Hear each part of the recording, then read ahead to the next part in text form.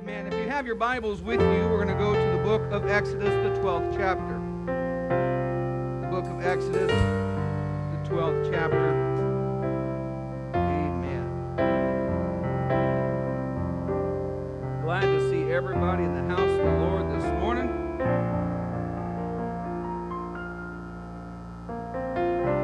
Exodus chapter number 12.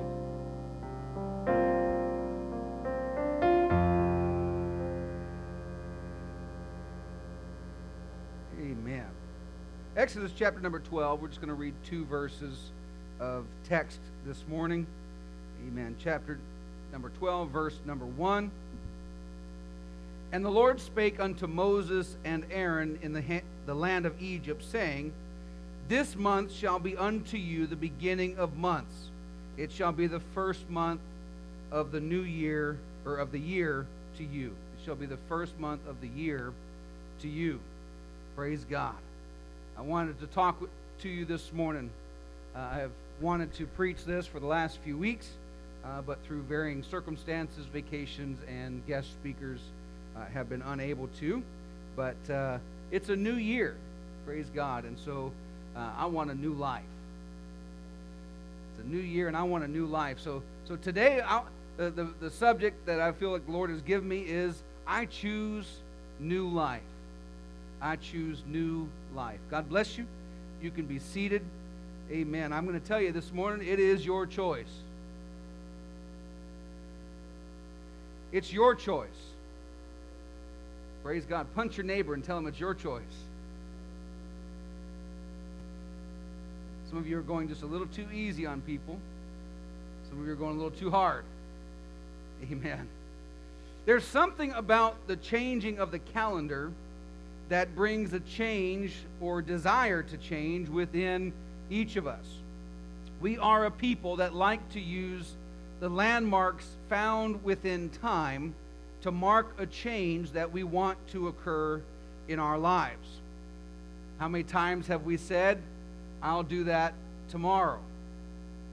I'll wait to begin that next week. The calendar becomes more to us than just a way of counting the days of the year. We use it as a way to mark the important events in our lives. Some people, many people, rather than make a change in their lives midway through a week, they'll decide to wait until Monday. Or if the year is almost over, they say, oh, well, I'll just wait until next year. Which is why we have so many people starting New Year's resolutions. We do that to ourselves, acting like there's some sort of magic that happens at the stroke of midnight on the day that we choose that we're going to make the change. Let me just tell you something this morning, that you don't have to wait until some magic, mystical moment in which all the stars align, and it's somehow easier in those moments than it was just a moment ago. Or somehow today is better than yesterday. Your life can be changed today. Your life can be changed in these moments that we have at hand right now. Your direction can be altered in the moments that we have before us. Your hope can be revived today. Praise God, your sins can be forgiven and your salvation found today. Somebody say today. I will say, I am one of those, count me guilty, who likes to use the time or the landmarks that are found in time. But what I have found is that oftentimes, if we're not careful, those landmarks in time will be used as we look to those as that's being used to point to a day of change, and we'll put off the things that we should do today. We'll put off the change that we should make today until tomorrow. That's the procrastinator's motto. Why do today what you can put off until tomorrow? Any procrastinators in the house? Some of you are lying by not raising your hands. I'm just teasing you. They'll raise their hands tomorrow. There we go. But that's the procrastinator's motto. And so if we're not careful, we'll put off the change that we want. Not just that we need, but the change that we want, we'll put it off until tomorrow because somehow we feel like it's going to be easier tomorrow. You see, some things it makes sense to use the landmarks of days and times. But other things, and I would dare say most things, the best time is right now. I have found that for most things in our lives, but specifically the changes that we need to make for our salvation, needs to be made now. Not waiting, not looking for another day or time, now. Everybody say now. When the opportunity is in front of you is when you need to reach out and grab it. Hallelujah. The Bible tells us that time and chance happens to all men, but it doesn't tell us that the time and chance is going to stay in front of you. Because today is the only moment that you have, because the next moment is not guaranteed. Your life, James said, is but a vapor. It's here, but for a moment. You don't know what's going to happen, and I'm not trying to scare anybody with this. I'm just telling you that the time for change is right now, and you've got to be the one to make the choice. And so an opportunity is before you today. Tomorrow, with all of the hope that it could bring, is not promised to you. So now is the time. Today is the day of salvation. In fact, I love the scripture that Solomon writes in Ecclesiastes chapter 12, verse number 1. He says, "Remember now thy Creator in the days of thy youth." Folks, you're not going to get any younger tomorrow than you are today. So this is your youth when you read that scripture. I hear what the 50 is the new 30. It doesn't matter. We're still not getting any younger. Only one getting younger is Bishop. He's going backwards. He's down to 39, I think, now, right? By the way, is it 81 or 82, Brother Bolden? 82. That's right. He likes to brag he's a year older than you, Bishop.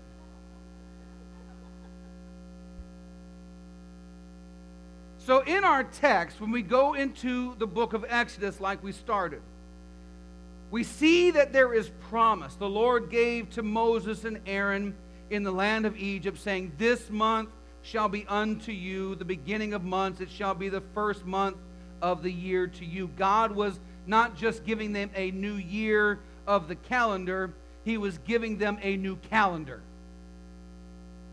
This was the start of their calendar.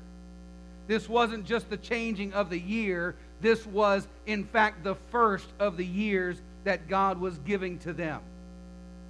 And so the context of this is that Joseph, used by God to save his family by bringing Jacob and his sons, who were the heirs according to the promise given by God to Abraham, along with their families, he brought them into Egypt to save them from famine.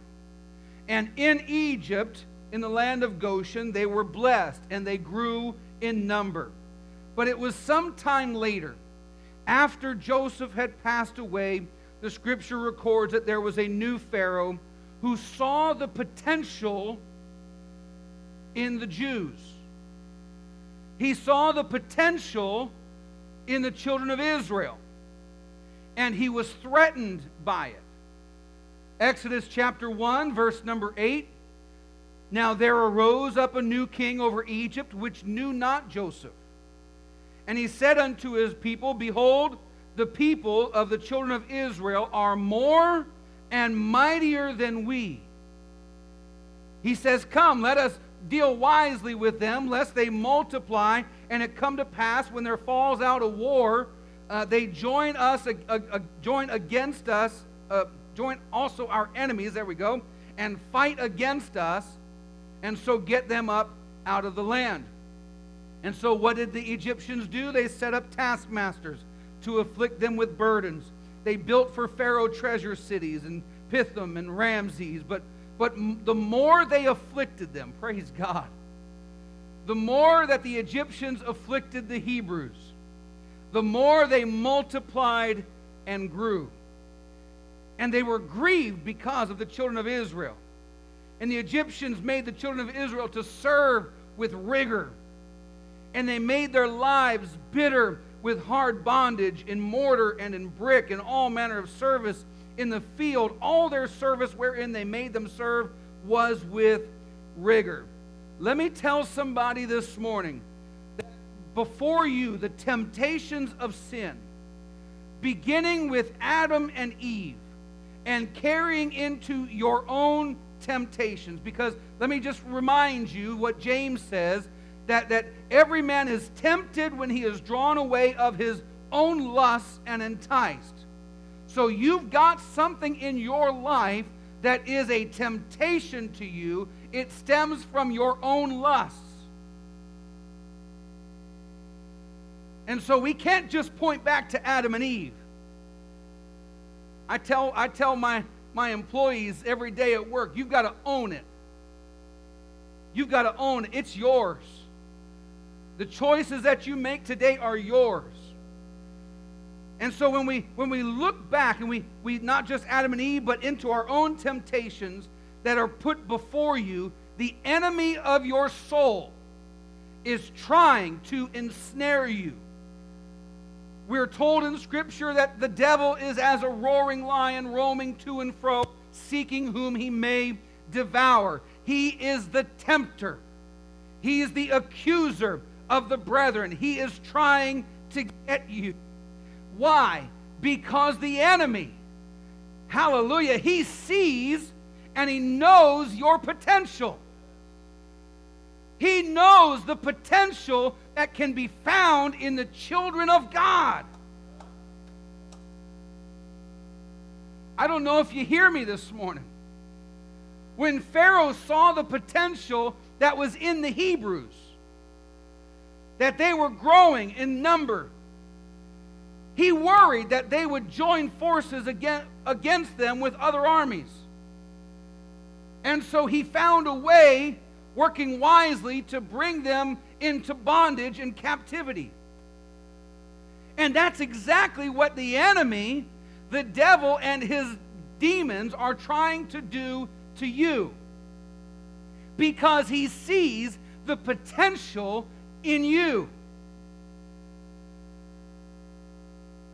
Folks, I'm not a motivational speaker today. I hope you're not listening to me like I'm a motivational speaker. When you are filled with the Holy Ghost, I'm not talking about just living life. I'm talking about there is potential in the children of God. And you are a child of God when you have the Spirit of God. If you have not the Spirit of Christ, you are none of His. And so you must be filled with the Holy Ghost to be counted as a child of God, and as such, there is potential found in you. John records in the book of John, chapter 1, he tells us that to them who received Him, being Jesus, to them gave He power for what? To become the sons of God. And in Acts chapter 1, we're told that by Jesus, He told His disciples, He said that you wait in Jerusalem until you are endued with power from on high. And in chapter 1, verse 8, He says, you shall receive power. After that, the Holy Ghost has come upon you. And that power is dunamis. That is where we get our word dynamite. It's doing. It's explosive power. Dynamite is nothing in itself until it is lit. There is great potential in dynamite, but something needs to set it off. Somebody needs to get full of the Holy Ghost and be ready to do something with it. Because God gives you power, as Jesus said, that when you receive power after the Holy Ghost has come upon you, you shall be witnesses unto me in Jerusalem, Judea, Samaria, and unto the uttermost parts of the earth. Hallelujah. It started with just 120 on the day of Pentecost in the upper room. And suddenly, praise God, suddenly dynamite just exploded. It just went off. And everybody's wondering what in the world happened. And when they're looking around wondering what's going on, that's when Peter starts to use that power. And he begins to declare Jesus and him crucified. And on that day, from 120 in an upper room, the Bible says there were 3,000 added to the church on that day. And the Lord continued to add to the church daily such as should be saved. Folks, the devil knows that there is potential in the child of God for that same explosive power to change our world, to turn our world upside down. And so what he's going to try to do is he's going to try to ensnare you and entrap you, to cause you to give in to your temptations and your lusts. Because when lust is conceived, it brings forth sin. And sin, when it's finished, brings forth death.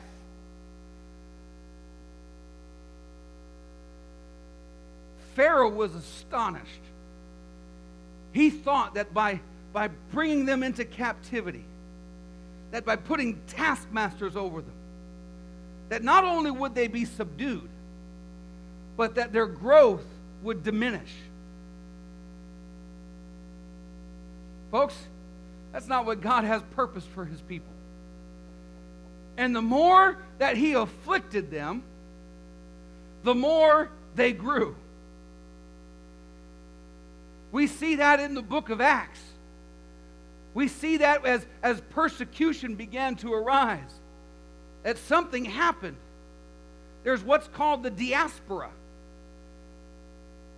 That the church, that the more persecution happened, the more they spread out. Folks, that was their worst nightmare. The church went everywhere proclaiming the gospel. There's potential in the child of God, explosive power to change the people around you and the world around you, and the devil's trying to bring you to a place in your heart and mind that he can ensnare you and get you to stop. He wants to stop you where you are because he sees what you can do. He knows what can happen when somebody's filled with the Holy Ghost. He knows what can happen when somebody has the name of Jesus upon their lives. He knows what can happen in somebody's life when they have the blood of Christ upon them. Folks, there's potential. Stop bemoaning your situations. Stop being frustrated with your living.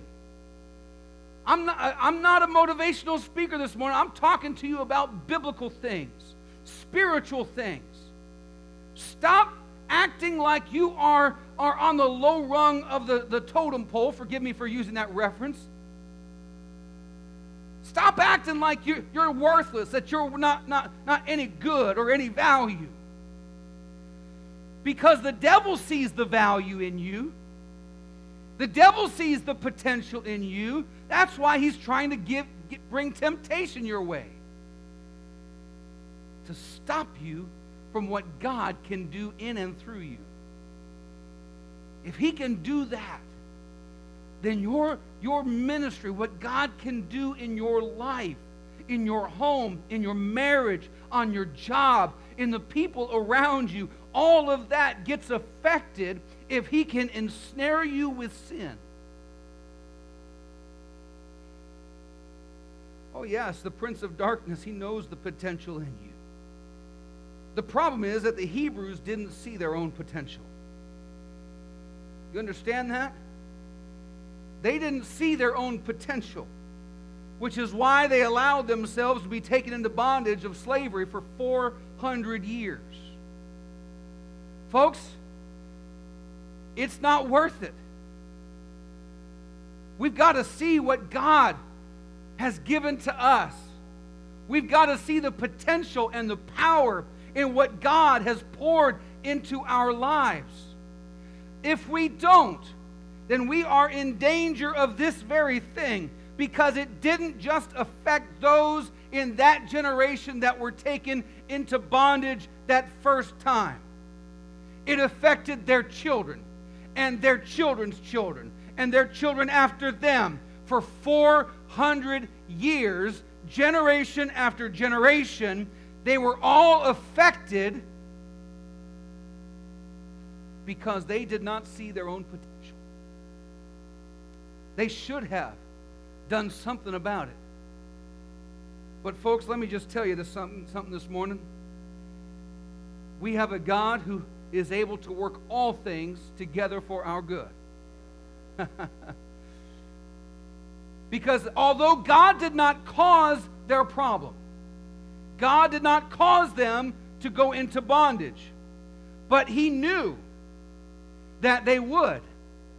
In fact, He told Abraham, when He gave him the promise that he would have children as numerous as the stars in the sky and as the sand on the seashore, that He told Abraham that in a generation to come, that my people would be taken into bondage for 400 years. He told that to Abraham.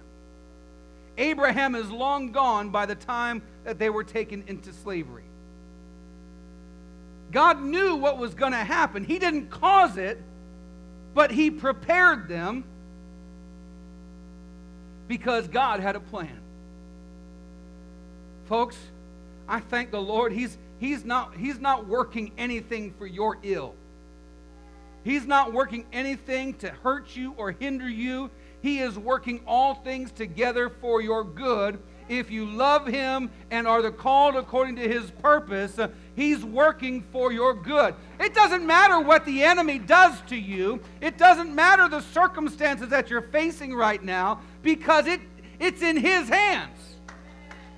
It's in His hands. He can shape it and mold it and make it into whatever He wants to do, but all we've got to do is respond. So God's working His plan. His plan used the pain and the suffering of His people. Again, He didn't cause it, but He used it. When the children were being killed by Pharaoh's army, one was spared. One that we have record of was spared.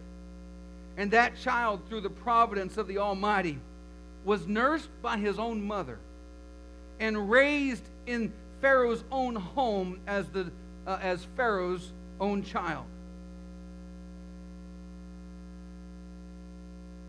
And when that man was old enough to understand what was happening, he made a choice.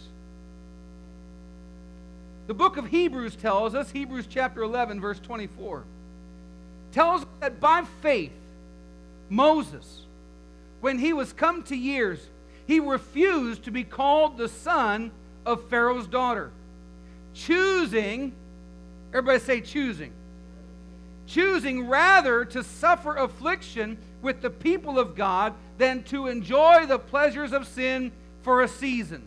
And through the narrative of what happened in Moses' life, when he made that choice, he ended up fleeing for his life because he killed an Egyptian who was attacking or taskmastering a Hebrew. And out there in the wilderness, on the side of a mountain, that's where Moses met God for the first time. He saw a bush that was on fire. It was burning, but it was not being burned away. And so the Bible tells us that he turned aside to see this thing. And when he turned aside to see this thing, God began to speak to him from that burning bush. It was here that Moses received his calling and was given his purpose. It would be he that would be used by God to bring deliverance to the children of Israel. And when he goes back, he starts to proclaim, not only to the Israelites, hey, things are about to change, but he goes before Pharaoh himself and declares to Pharaoh, let my people go. Well, Pharaoh doesn't take too kindly to people telling him what to do. You see, in his mind and in the minds of the Egyptians, he also was a god. And so God decided that in his work to bring his people out of bondage, that he would work signs and wonders among them through the auspices of 10 plagues upon Israel's taskmasters. Each plague revealing God's power over the gods of Egypt, who were no gods. The Nile turned to blood, the frogs, the lice, the boils upon man and beast, and so on it went for 9 plagues. Even their most powerful god, the sun god Ra, had to submit to God Almighty, Jehovah, Yahweh. Choose your way of describing him. Even their sun god had to submit when God brought darkness upon the land of Egypt. And God didn't just bring darkness upon Egypt. He said, you know what? No light over here, but I'll let light be on my people in Goshen. God's in control. And each time, with each plague, Pharaoh was given an opportunity to change. But rather than change, the Bible tells us that he hardened his heart and would not let Israel go. Doesn't that just feel like how it's been? Is that with each step forward, here comes Moses, we've got hope. A plague comes. Surely Pharaoh's going to let us go. In fact, Pharaoh says, you know what, I'll let you go. And then he changes his mind.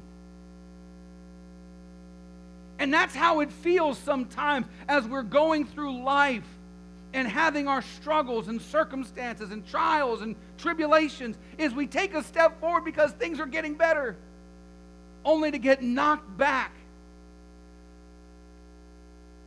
And it feels like we're not making the headway that we feel like we should be as a child of God. Folks, 9 plagues. 9 plagues God brought upon Egypt. 9 times that God's people had a level of hope given that this is going to bring us out. This is going to release us from our bondage. And hopes are risen and hopes are crashed. Folks, God was not caught by surprise by any of this.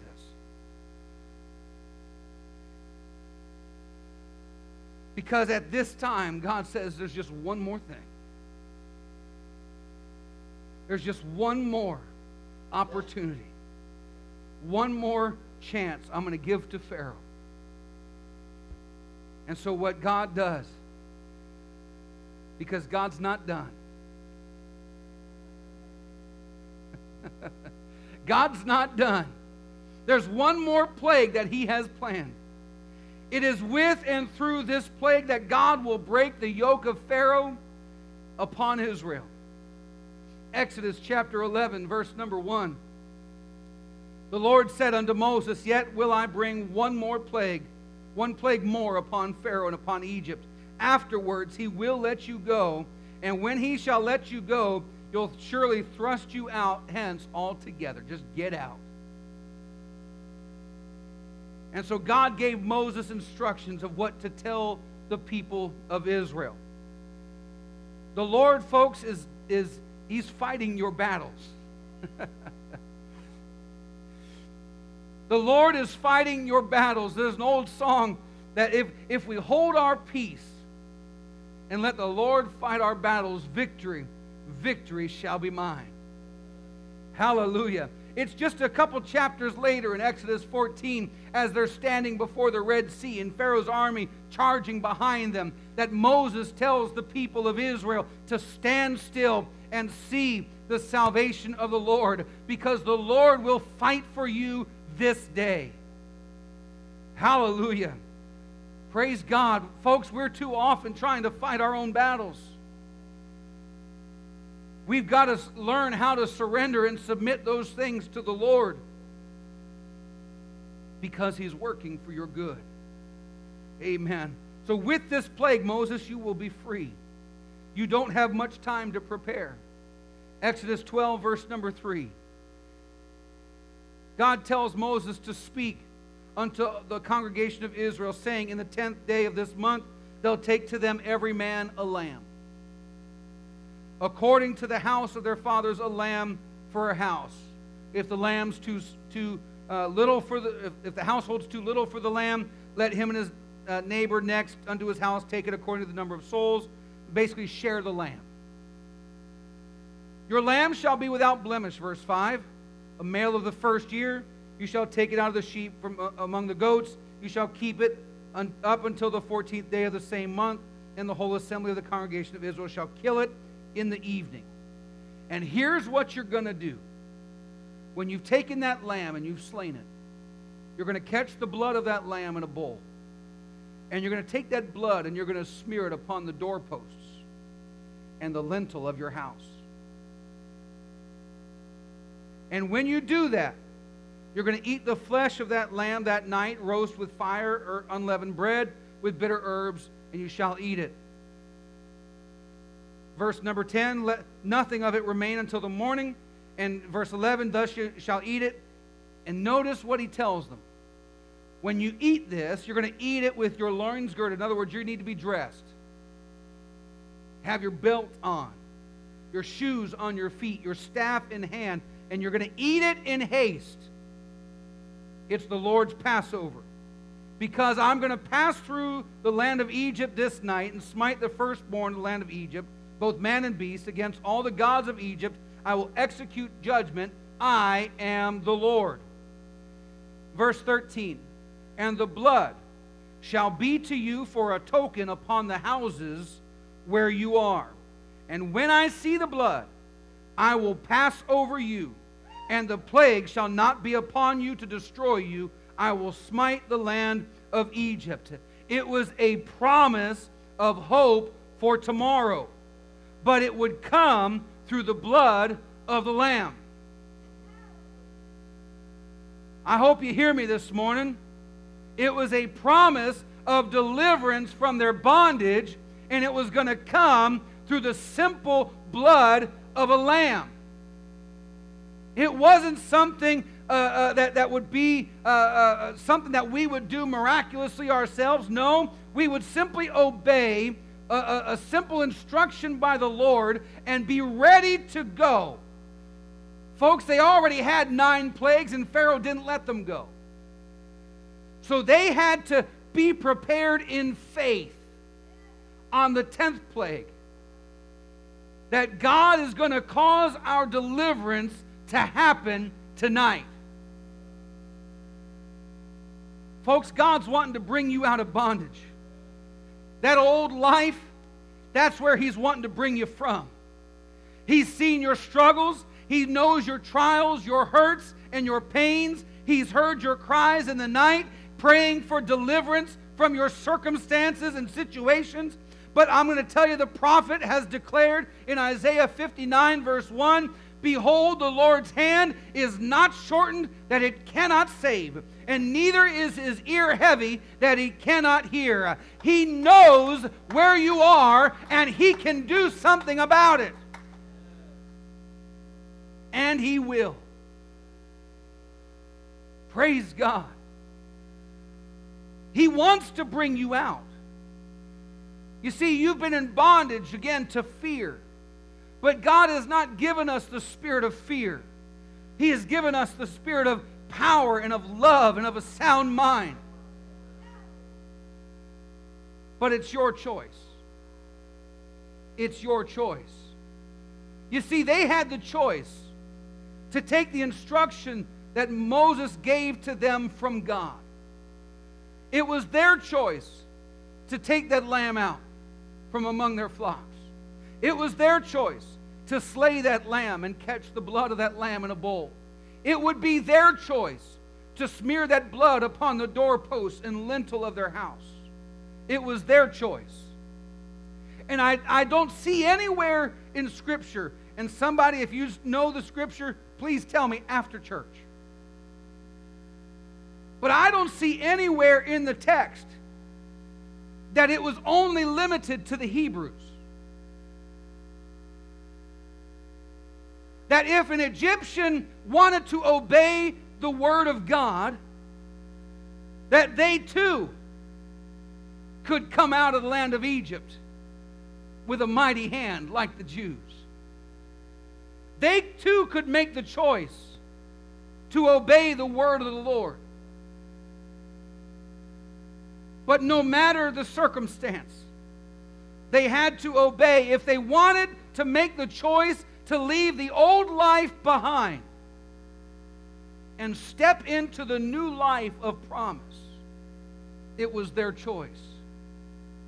They had to obey the word of the Lord. The ways and workings of Egypt, if they chose, could continue to be their living. And they could continue to serve the gods of Egypt, or they could choose to have hope for tomorrow. Something we all desire. They could choose to know that things will get better. It's something we all hope for. So those who obeyed the Lord, those who applied the blood of the Lamb to their doorposts and lintel, it would be they who would walk out of their homes in the morning, leaving their old lives of bondage and fear and taskmasters behind, and walking forward into the promise and purpose of God that He has prepared for them and their new life. But it was only possible through the blood. The blood was the dividing point of yesterday and today. The blood was the dividing point of fear and hope. It was the dividing point of the old and the new. We're told in Scripture, in John chapter 1, verse 29, that the baptizer, one day he saw Jesus coming. John sees Jesus coming unto him in verse 29 and says, "Behold, the Lamb of God, which taketh away the sin of the world." In fact, it was the other John who wrote Revelation that revealed that Jesus was the Lamb slain from the foundation of the world. Folks, He's been working all things together for your good all this time. You've just got to choose whether you're going to receive and hear the word of God and obey, and allow the blood of Christ to be applied to your life, to change you. Praise God. I love what Paul says, and I don't have the scripture reference offhand, but there is therefore now no condemnation to them who are in Christ Jesus. Old things are passed away. Behold, all things are become new. Praise God. Praise God. Isn't that awesome? That when they opened the door that morning, having been spared death that night, when they opened that door, they were leaving the old ways behind. And as soon as they crossed that threshold, the blood had made a new way for them. Because now they didn't have to go back to their fields. Now they didn't have to go back to the mud pits. Now they didn't have to go back to their labors. Now they could walk forward. In fact, they did. The Bible tells us that when they left Egypt, that they took all the Egyptian stuff and they left with a high hand. Anybody ever had victory in sport and said, yes? And that's what they were doing. Yes! We're free! Yes, we've been delivered. Yes, look, I took their stuff.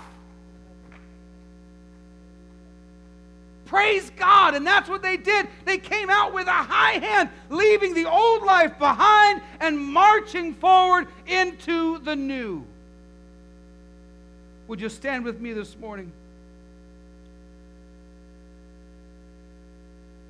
He's heard your cries, and He's made the way for your redemption.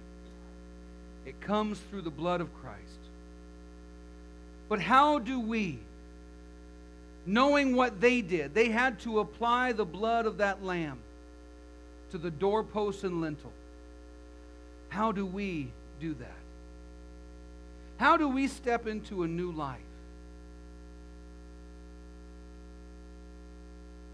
Let me tell you this morning, new life is found through new birth. One night, a man named Nicodemus came to Jesus. It was secretive. And he came to Jesus and said, "Hey, teacher, we know that you're a teacher come from God. No man can do these things unless God sent him." And Jesus told Nicodemus, he says, "Hey, mister, you need to be born again, or you can't enter into the kingdom of God." And Nicodemus says, "How can a man be born when he's old? Can he enter a second time into his mother's womb and be born?" I don't know if he was being facetious or not. But Jesus responded back to him, "Verily, verily, I say unto thee, except a man be born of water and of spirit, he cannot see the kingdom of God." New life happens with new birth. The new birth is possible because of the blood of Jesus Christ. You see, the life that Adam gave up, he was supposed to live, for all accounts, forever, because he had access to the tree of life. But when he chose his disobedience and gave in to sin, the Bible tells us that from that time, sin and death passed upon all men. So how do we go back to that point? How do we go back to that relationship? Well, the Bible calls Jesus, through Paul's writings, that Jesus is the second man, Adam.